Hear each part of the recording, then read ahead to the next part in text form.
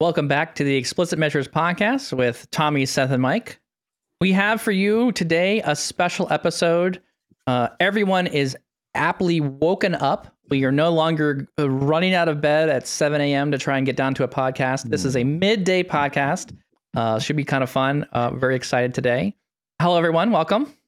Thank you, Mike. Thank you. How are you today? See, look, Seth's already like more perky and ready to go. On top of it. Moving forward, we should do set 12 pass. Yeah, squeezing this right in between meetings. Yeah, that's a good one. There we go. This is my okay. Let's keep it going. Let's keep it going. Let's be prompt, please. Yeah. With this special episode, this has been a long topic with us. We've actually talked on this topic many times throughout the podcast so far, and we're going to be talking about a topic around modeling data in the PowerBI.com service. And with us, we have a Microsoft, again, make sure I get this right. Emily, welcome.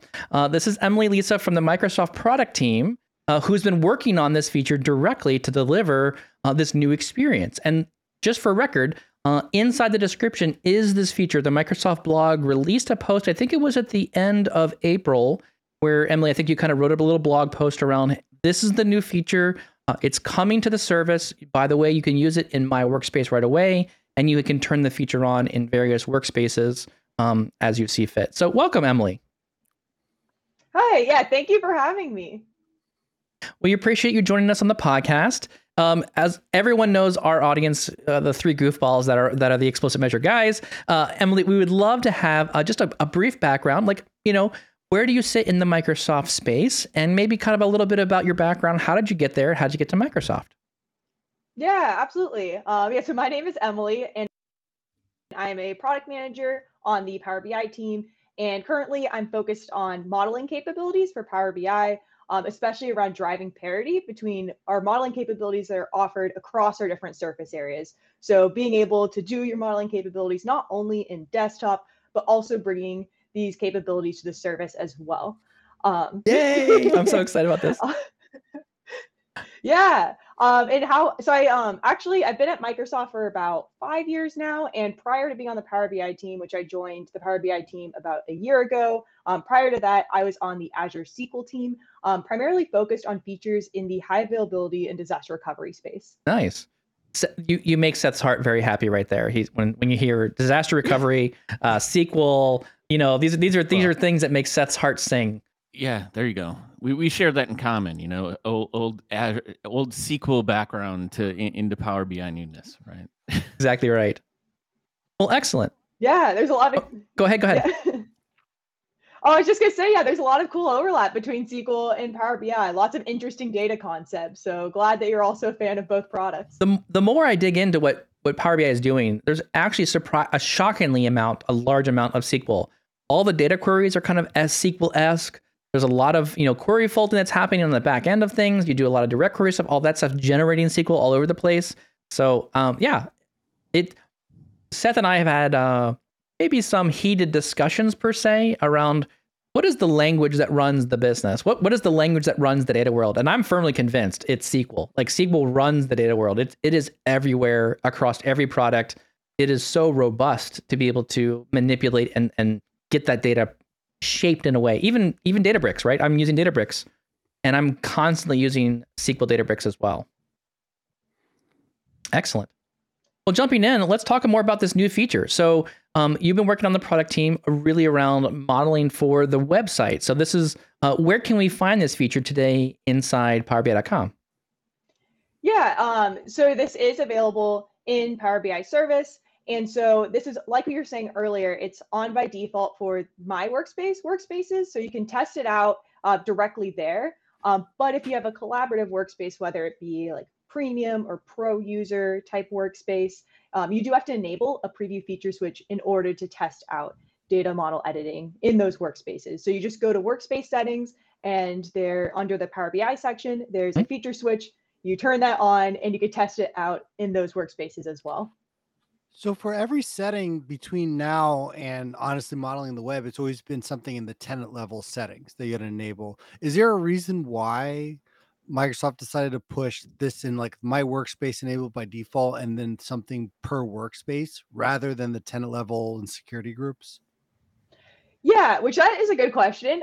We actually do also have an admin level setting where it's enabled by default at the tenant admin level, but we do provide tenant admins an option to disable this for specific like users or also the organization, following a similar look and feel to the data marts tenant admin setting, if you're familiar with that. Just because we know this is an exciting but very powerful feature. So we wanted to give tenant admins that kind of fine-tuned control to be able to choose who has access to this powerful tool. So we still have that. The reason we have the workspace level feature switch as well is we really wanted to make sure users who are testing this out are aware that this is currently a preview and there are limitations associated with this. So that's why we wanted you to actively opt in, recognize like everything in my workspace. By choosing to do this, I am using a preview experience.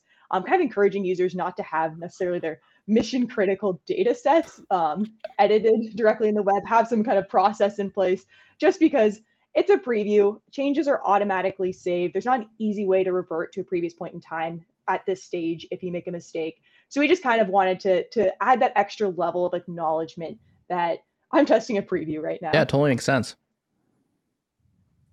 So thinking through some of these features here, I want to go a little bit high level here for a brief moment. So as I think about like the personas or the people that are engaging with PowerBI.com, I'm kind of thinking through like in Microsoft's mind, where is this user persona fitting? Like when would be a good use case? And again, I think again we're talking about preview things, right? I could okay, I'll be on. We're gonna get heated here for a moment. So Tommy and I kind of disagree on some of these things here. So I'm a huge proponent around. I like everything in the web browser. The more you can give me in the web browser, the more mobile I can be, the more I can be flexible with what I'm designing. Granted, this is in preview, so there's probably more features coming in the future.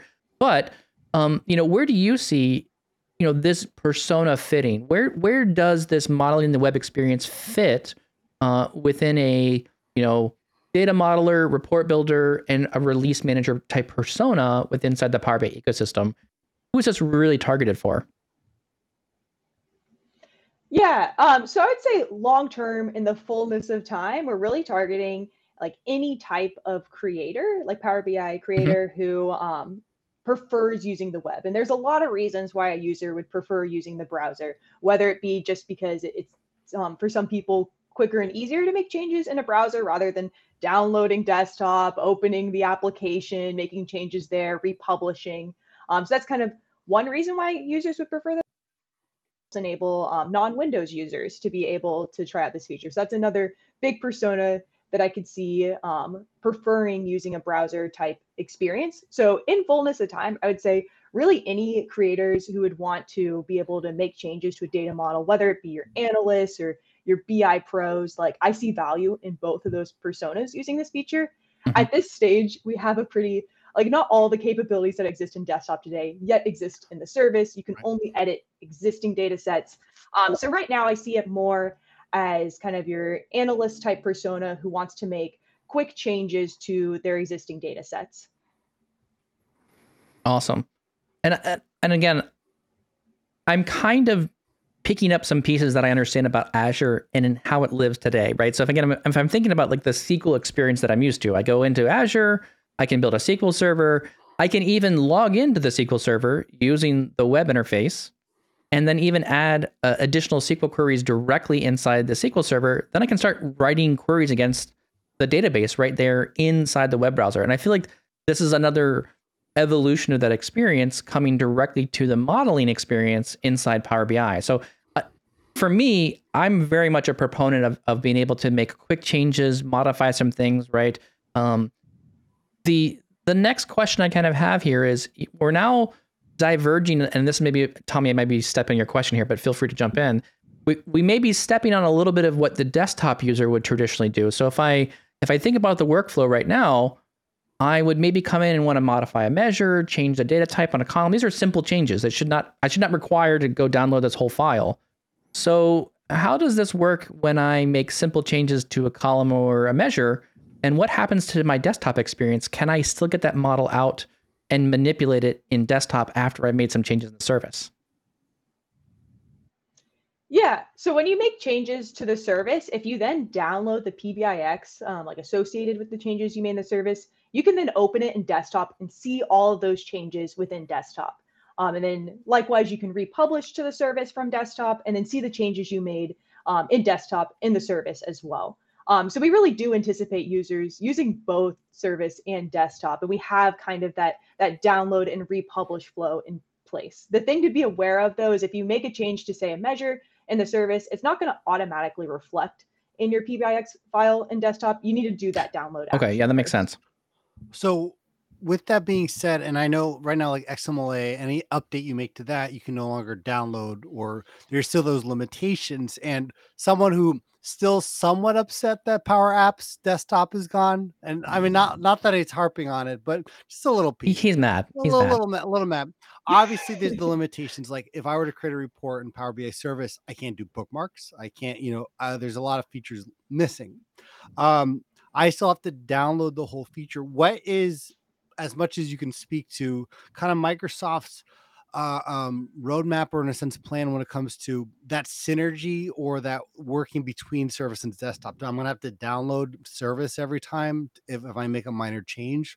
Where do they see that relationship working for someone who's dedicated to Power BI desktop or get dedicated to that developer role? Yeah, which this is something that, like, if people have feedback on what's the easiest way to interact between service and desktop, like, we're really interested in hearing feedback that you may have on this. So please, the blog post that you included in the description for this, that's a great place to give us feedback. We're really looking into this.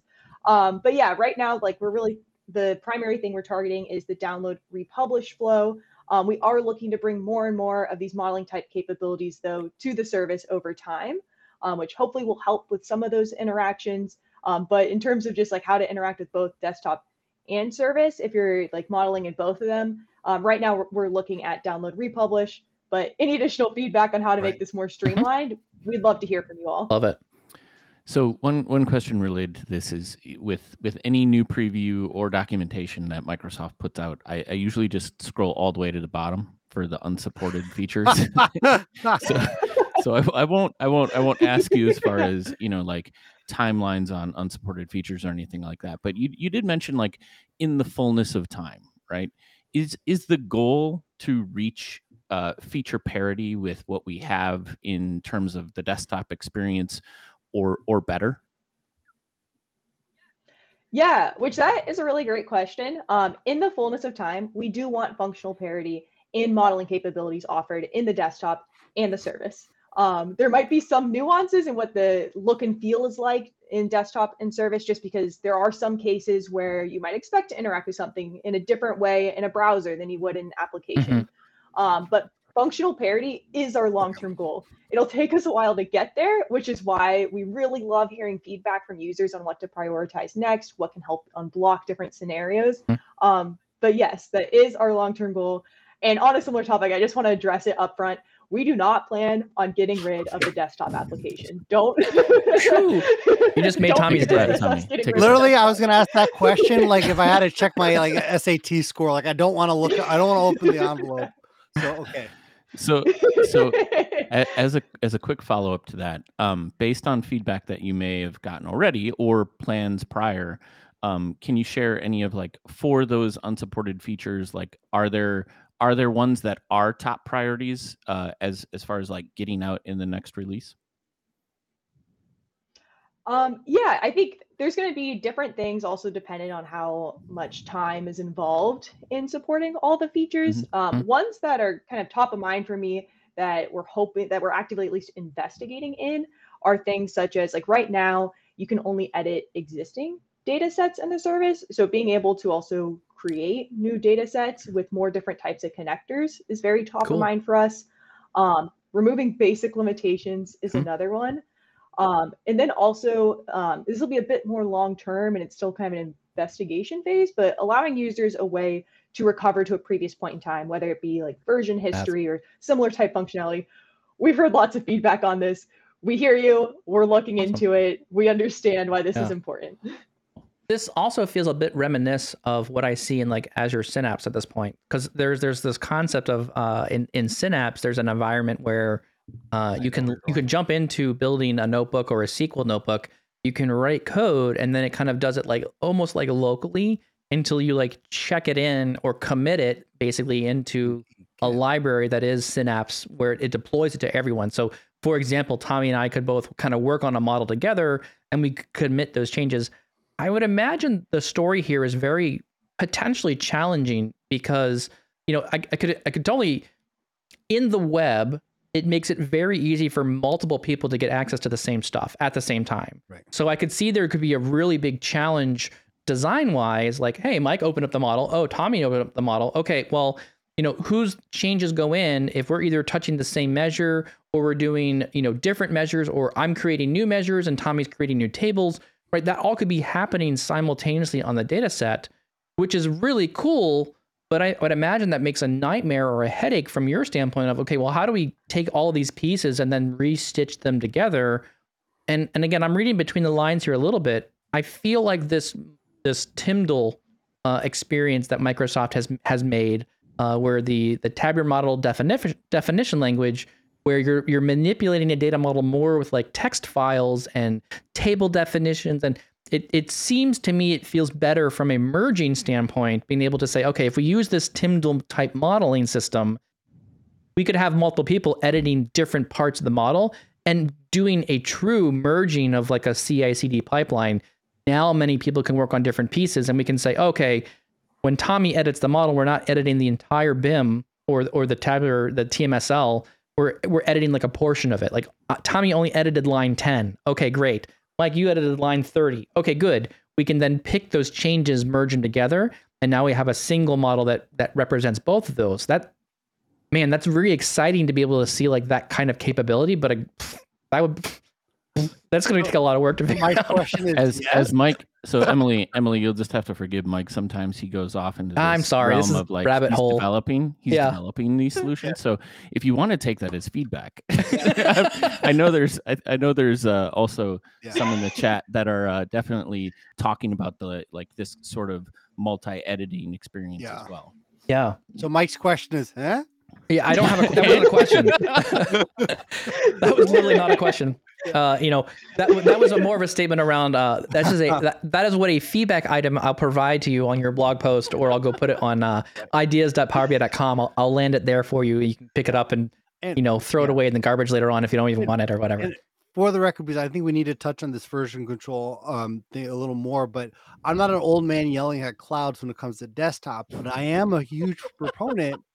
If I am going to do something, wherever it's located, it has to be a better experience than it was before.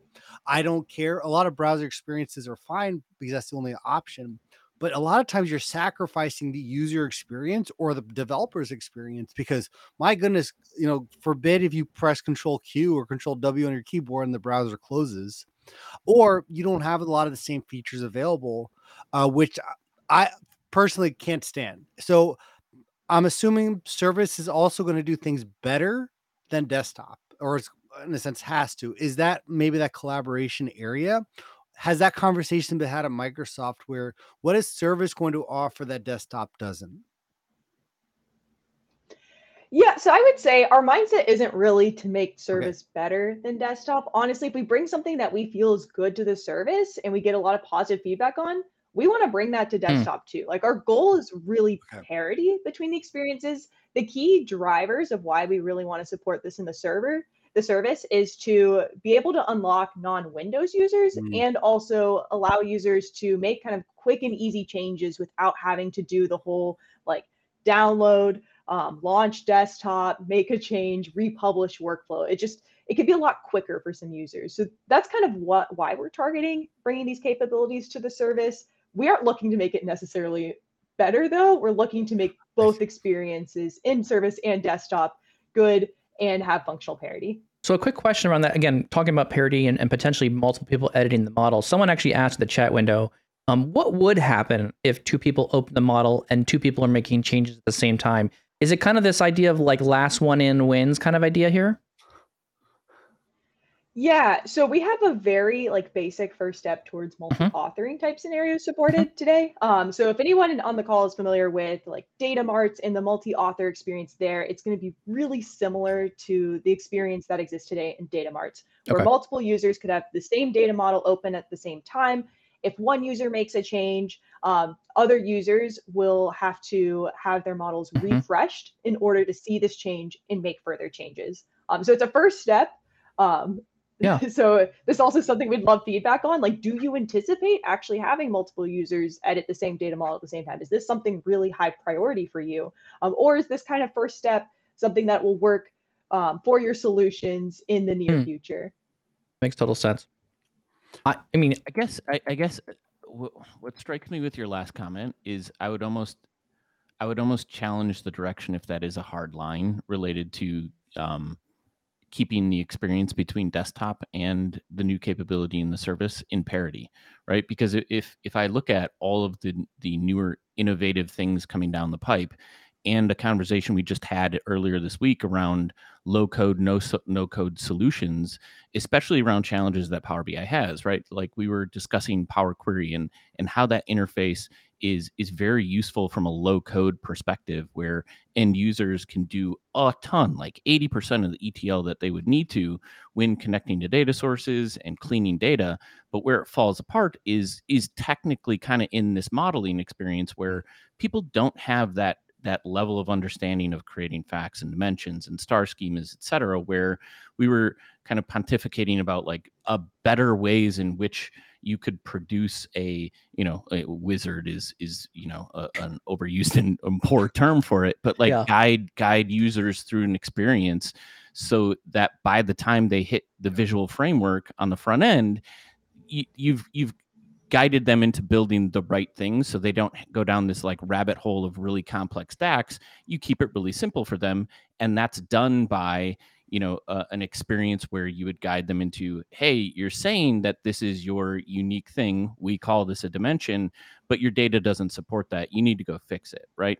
So you're kind of like walking through that, and I would almost, to me, it almost seems like over time that a service side offering of modeling capabilities and everything would actually have more opportunity to use more advanced things down the road because it is an Azure service as opposed to, a desktop thing.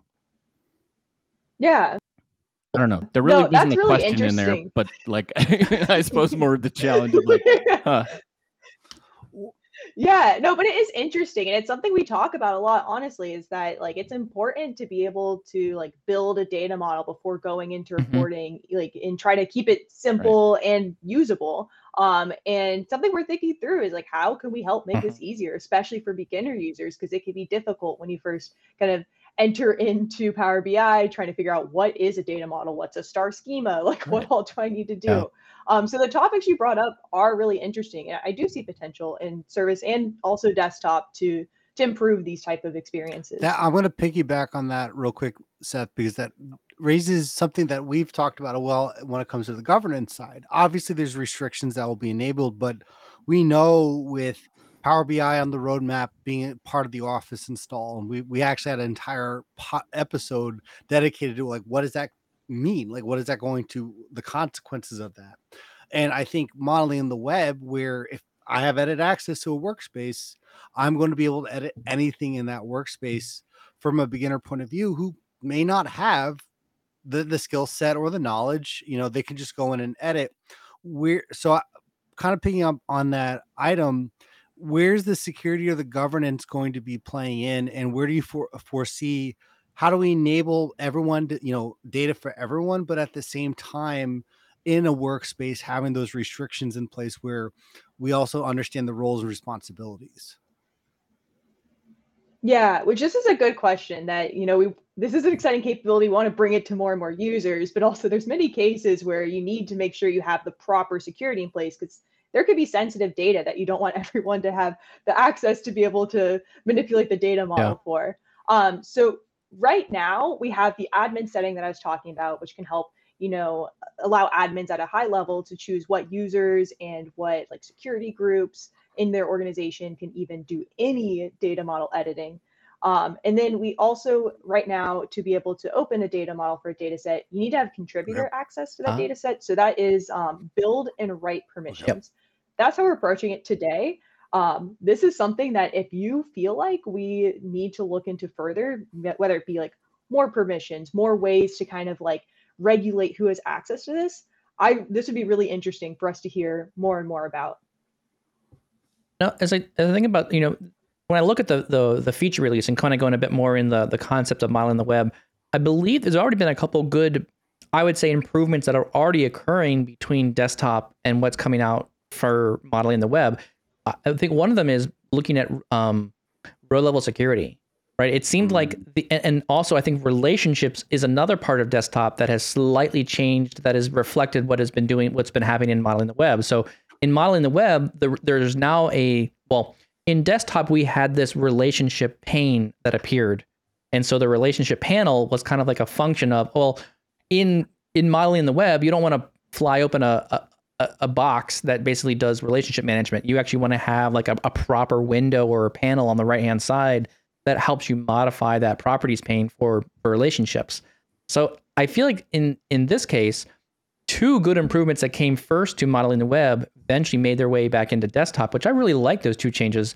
And I would actually argue the new row level security management is a bit more intuitive, and you don't have to write DAX initially to get that relationship modeled now. You can actually, kind of pick, this column equals this, and then it kind of just works. So I really like what you're doing already, being able to bring some of those features from the website side of things into desktop. And so as long as there's not too much of a lead time between both of them, I think I'll be really excited to continue to see like a lot more modeling the web, because I feel like that, again, I do app development in my company, right?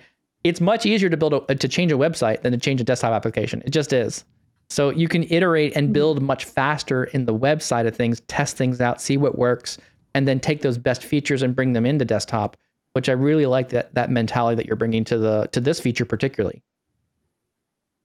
Yeah, thank you. And that is kind of our mindset, is that we want to have like really similar experiences in the service and desktop. If we test something out and users like it a lot in the service, let's bring it to desktop. And same, like there's tons of things in desktop that users have found a lot of value from that we want to bring to the service as well. And the enhanced RLS editor experience, that is in preview also in desktop for those who aren't aware. It is the row level security experience in the service day, but we also have a preview in desktop. So please try it out, give us feedback. We had a lot of fun developing this. So I'm happy to hear that you liked that. It's more of an intuitive drop-down type experience. You don't have to know DAX to be able to like create your row-level security roles. So yeah, I was happy to hear that. And the team who's been working on that editor as well is going to be excited to hear the shout out that you enjoy this feature. We'll have to send them along the way. Like, go find the podcast. We talked about, we gave you some kudos, and I like where things are going. So go ahead, Tommy. What are you saying? I was saying, do we do gift baskets? Oh yeah, we should do gift baskets now.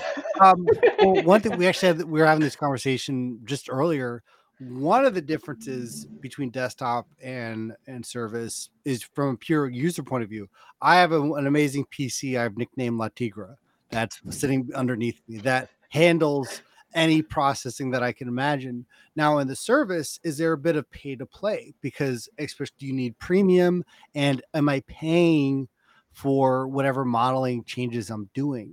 Or is that part of the roadmap too, where I could, use my iPad to model, but I have to pay for those changes? Yeah, and we are introducing new billing concepts with modeling capabilities in the web. So whatever kind of setup you have today in the service, whether it be premium, whether you be a pro user, like that all is still going to be the same. And we plan on supporting, and we do support data model editing for both premium and pro users. So we're not adding any additional cost here, but that is a good point that you make, that in the service you do pay for those type of licenses, whereas in desktop in that you can just download for free. So that is accurate. Yeah. We are adding extra costs though. Okay. You just pay in a different way, Tommy, right? There's a lot of upfront costs for you.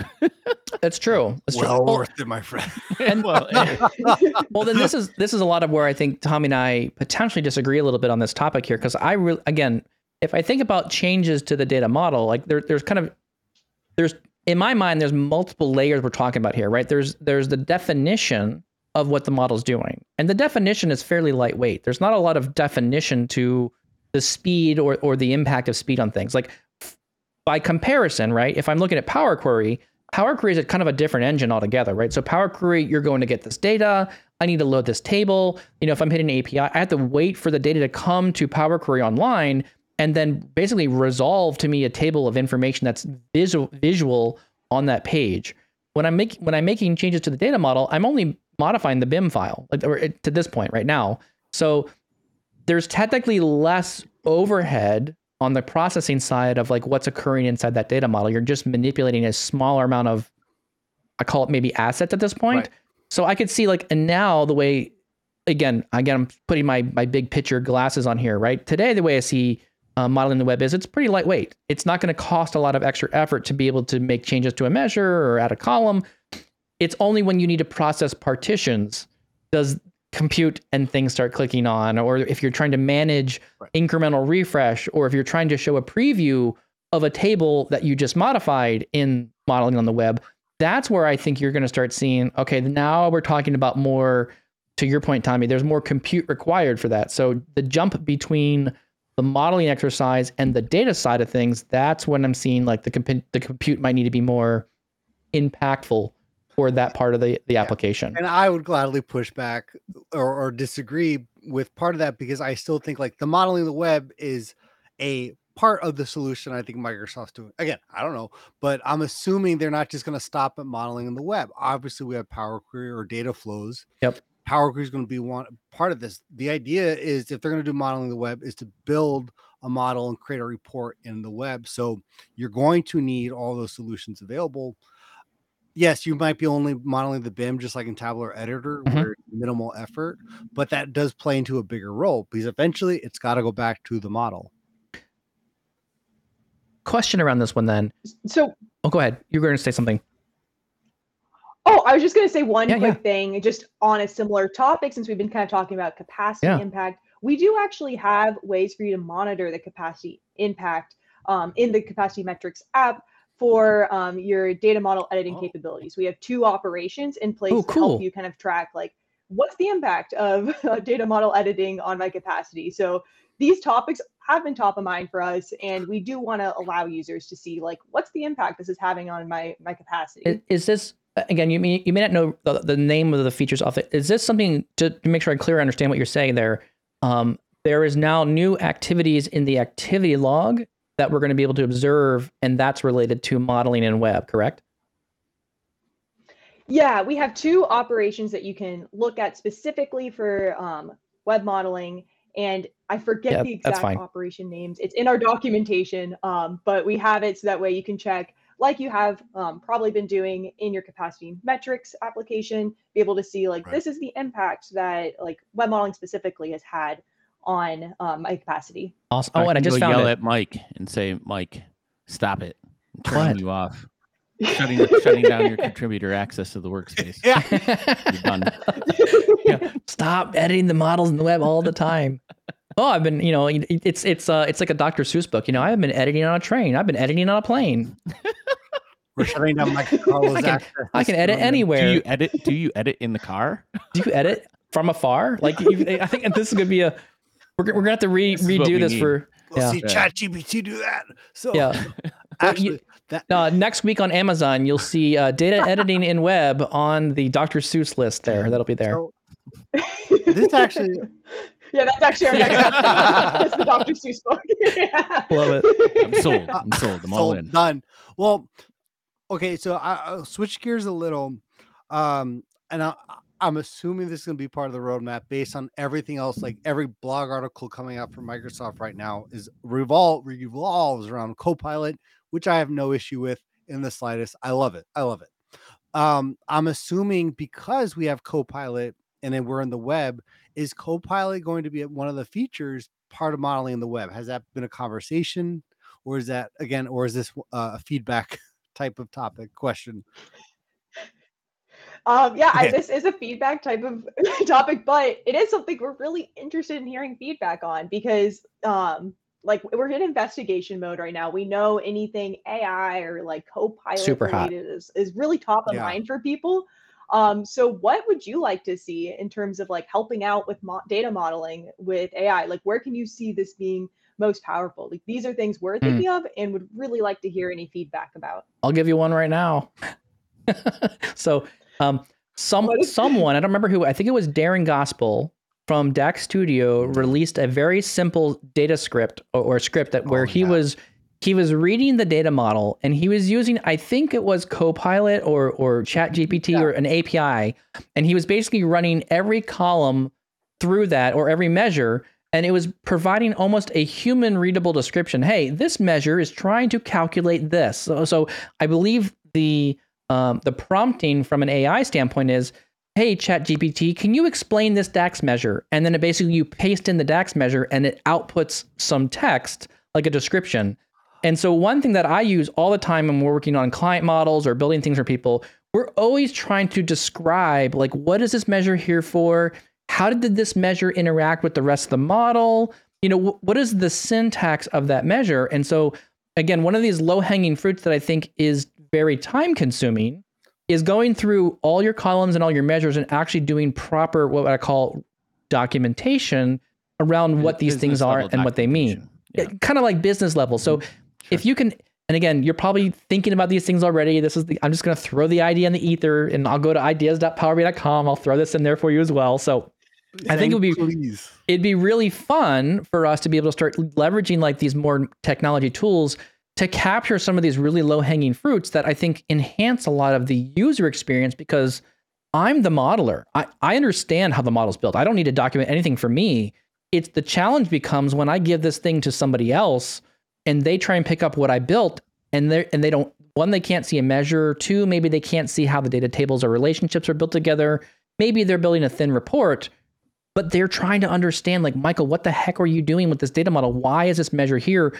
What is it intended for? And oh, by the way, maybe I made this measure to be purely a title on top of a bar chart, right? So it's got very specific formatting for this is a title only bar chart measure. Don't use this in an actual report, like those kind of things. So there may be some additional things there that you could leverage Copilot with that would help there as well. So anyways, that's, again, Michael has further divulged into another rabbit trail on that one there for you. No, but I appreciate it. Like I'm not going to commit to us doing anything, but like 100%. this is something we want to gather feedback on and hear like what would be beneficial for us to kind of invest in to help like both users who are doing data modeling themselves from like scratch, or like users, what's going on? How can I build a report based off of this? Yeah. Very, very cool. So, any other questions, Tommy? Yeah, I got a few, Seth. I thought you moved the mouse, so I'm going to pause real quick. So.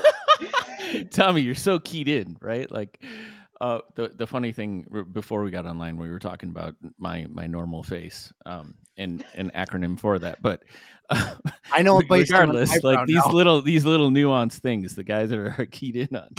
I mean, it was more of a curiosity thing, right, Emily? Like I would imagine multiple different teams, right? Obviously product owners into all these different areas, but Mike's point is a good one from the standpoint that, your area may be modeling, but a lot of our conversations are around how are we taking the technical things that we're building and making them reusable, because my model could be my own, or it could be an enterprise model that many people are connecting to, but documentation is always part of that, whether it's a business level or report end user level. It's a very manual process, right? So I don't know if there's a question in here, but do the product people get together to talk about that end-to-end user experience where a developer is, what we push is shouldn't just be focused on the technical things, but the actual user and how they're interacting with the report? Because in many of those cases, documentation of like, what is this measure doing? What is this calculation is obviously one of those. But report intent, like, do we start having pages or hidden pages on a report that describe the intent of things and like that end user experience? So I guess the general question would be, like, is it kind of siloed, or do you guys get together periodically and talk about like an end-to-end solutions and make sure that you're joining things together? Because obviously in the Power BI ecosystem, there are a lot of different components to things. Yeah, which that's a really good question. So definitely there are PMs who are focused on their own specific areas. Like I'm focused on like the modeling part of things, but we do meet across like the different PMs to make sure we're thinking through these end-to-end experiences and we're like actively working together and aligning. Because like you were saying, like users aren't just building data models and that's the end and that was the Right. goal. Like they're usually doing it because they want to like gather insights from this data through something such as a report. So the success of data modeling really is also the success of like, was this data model useful? Were users able to actually gather insights from this? So I totally hear what you're saying. Like it's important for us to make sure that like what we're doing fits into the larger end-to-end user flow. So we do have regular meetings to discuss about these kind of concepts, making sure that we aren't only working in our own silos. We think about the actual user journey since users aren't just like doing one piece themselves. So I hope that answered your question. It does, yeah, but, cool. like it is something That's top good. of mind. Yeah. I'm thinking as someone listening to this, all two people or how many people we have here, but or thinking regardless if I'm a beginner in Power BI or someone who's been in the game for a while, is there anything that I would want to focus on from a skill, from technology that would help kind of prepare me for more features available in the service where I may transition some of what I'm doing in desktop to modeling in the web? Is there any different skills or any technologies or anything that I would want to do to prepare for this? Yeah. So our goal is really to not introduce new skills that won't also be Okay. added to desktop. So I would say in general, like if you have been like reading up on and learning how to do data modeling in desktop, like those skills, we want that to apply in the service as well. We don't want to have users have to learn like a whole new skill set just because we're bringing existing capabilities to a new platform. That's good to know because I think my head's already full with all the other things I need to Right. learn. But I think that's also been like one of the biggest things that I've always loved about Power BI is it leveraged these big technologies that had been cultivated and used in different enterprise focused areas and brought those to the tool as opposed to reinventing the wheel. And that was one of the things that I was most excited about. And I'm glad that is still part of that story where like you guys own these areas, right? For many, many years. And now we now have the capabilities to bring those closer to business users. And yes, there are challenges in that, but at the same time, like it's fantastic because you don't like, it's not like everybody had to relearn something on a new platform. It was leveraging skills that existed and just enhancing those as we go along. So that's great to hear that that's still a forefront in the minds.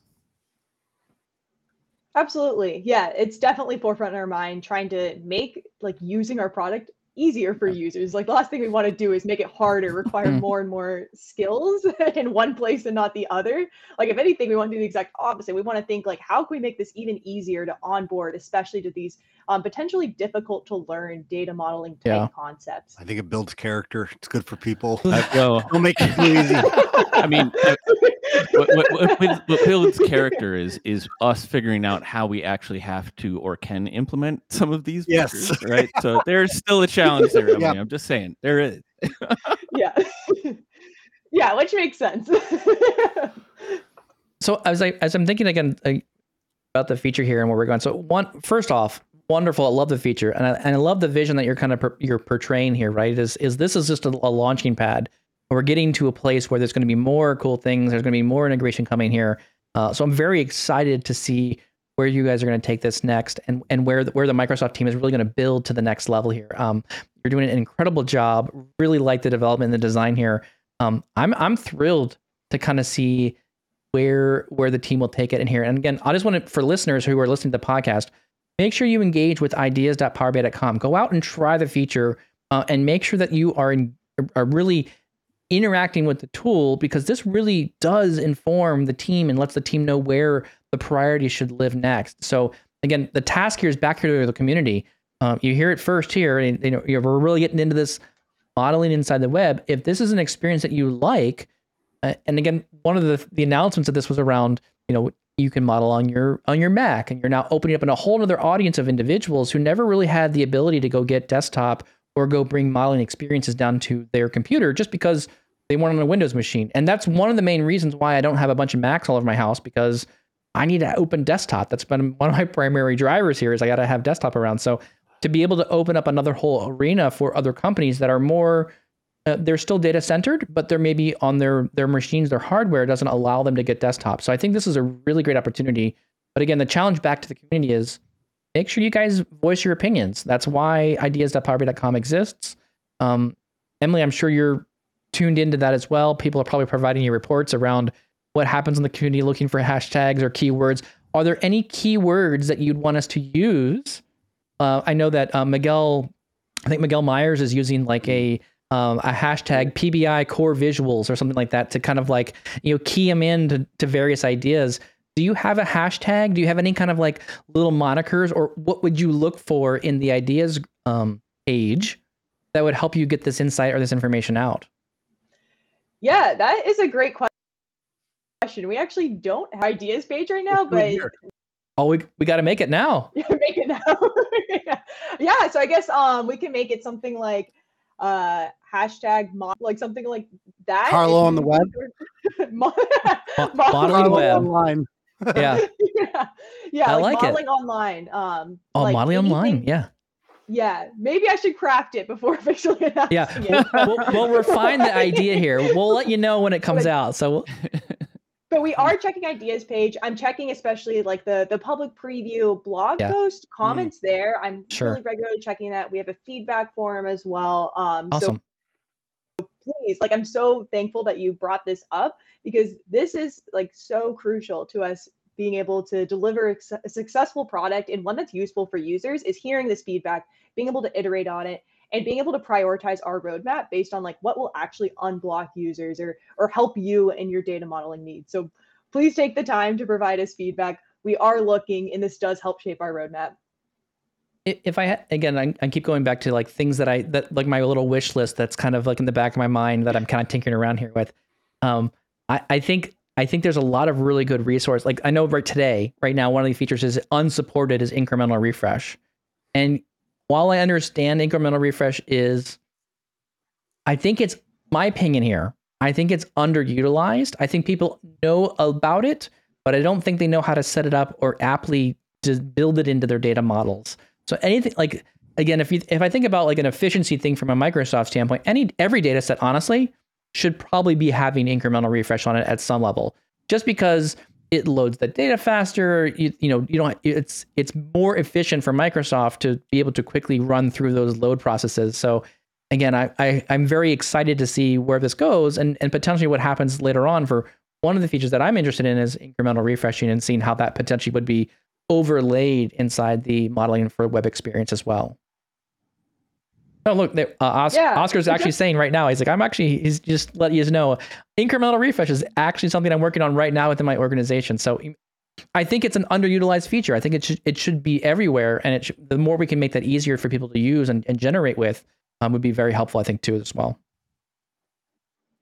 Yeah, which that is really helpful to hear. This is the exact kind of feedback we're looking for from you and everyone else who's testing out this experience and excited to use data modeling in the service. So really appreciate this kind of feedback. Please keep giving this feedback to us, and also keep checking the monthly Power BI release updates, because we plan to add more and more functionality over time. We are going to keep enhancing this capability. So not only provide feedback, but stay tuned to what new capabilities we're going to offer. So that's going to be my last question, but do you foresee that every blog post, just like there's service desktop updates, is modeling on the web going to be kind of a monthly update kind of release plan? So we do plan on having regular updates. Okay. It would be great if it's every month. I can't promise it's going to be every single month, especially just because some of removing some of the limitations or addressing some of these longer poll scenarios, they just take time. So I want to set reasonable expectations that we are using all this feedback to like plan our roadmap, but some things are just hard problems to solve and physically will take a long time to support. So some of these like bigger term initiatives might come like a bit further down the road, but that doesn't mean we aren't working towards them. So even if you don't see every single month an update, we are still actively working on things. It just might mean we're working on a longer term. So slightly fast, slightly more than Date of March right now. We'll say that. Hey, it's not a competition between teams, Tommy. Everyone's working on their own PM. I'm just getting an index of releases. You're trying to incite a revolt inside Microsoft where each team is like, oh, I've got more updates. As desktop, but a little more than Data Mart. So Tommy, come on. You're just trying to gauge everything off of metrics because metrics is continually updating every minute. Like there's every month. There's like over under for release plans in Microsoft. Over under. You're now betting on it. I get it now. Yeah. Awesome. Well, I think we've done a really good job talking through the topic. Emily, we really appreciate your time. You've been gracious with us in our banter and ideas, and we thank you very much for taking the time to introduce this feature to the audience. Everyone else, thank you very much for listening. We appreciate your time listening to the podcast. Our only really ask is if you enjoyed this kind of content, if you enjoyed what you're hearing here, if you're liking to learn about Power BI and the direction of where things are going, we only ask that you share it with somebody else. It's free to you. It's free to somebody else as well. So please share it with somebody else. Let them know you enjoyed this kind of content, and we'll keep doing more of this if we keep getting good feedback around it. If not, we'll keep doing it anyways, and you just can listen to what we want. So we hold the reins here. We make the decision. So right. So anyways, Emily, thank you very much for your time. Go out to ideas.powerbi.com. Go follow the blog post that's down in the description as well. Make sure you comment there. Let the team know what you like, what you're interested in, and where the team should take it from here on out. So with that, Tommy, we'll do the full outro here. Tommy, where else can we find the podcast?